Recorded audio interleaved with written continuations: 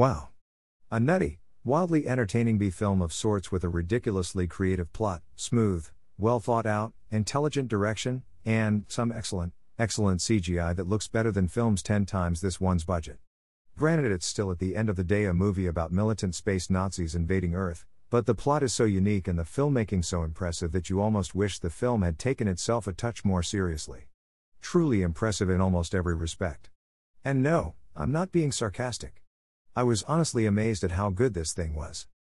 The film is very self-aware, in both good and bad ways. It's very funny at times as a result, but sometimes the thing does go a bit overboard, especially when it comes to the many references to other films it sprinkles in throughout. It's almost as though the film had no faith in its own abilities to remain consistently entertaining and thus felt it had to resort to parody to keep things moving along, which is a shame because it's these very parody moments that are often the weakest. They stick out like a sore thumb. But whatever. The story is what matters here though. Surprisingly, things never turn out quite how you think they will. Just when you think you have it all figured out, nope, here's one more crazy thing thrown in to further upset what little balance there was to begin with. And it's all very, very creative.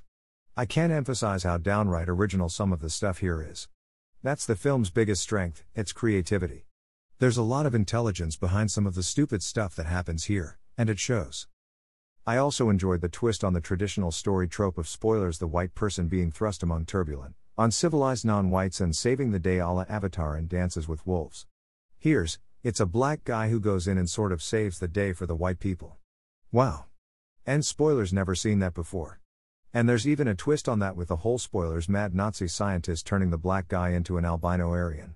And spoilers, what the hell? How ridiculous, and hilarious. Some might find it offensive, but come on, it's a movie about moon Nazis invading the Earth. It's not meant to be taken seriously, and isn't, at all. Well, maybe at the end. But mostly, no, it's not serious at all.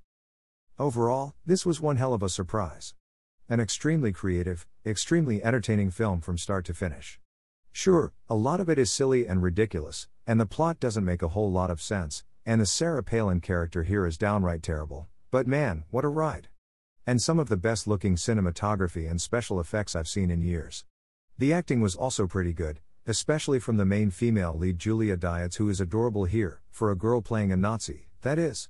Just a great, charismatic performance. And what an ending, especially the very last shot after the credits. Brilliant.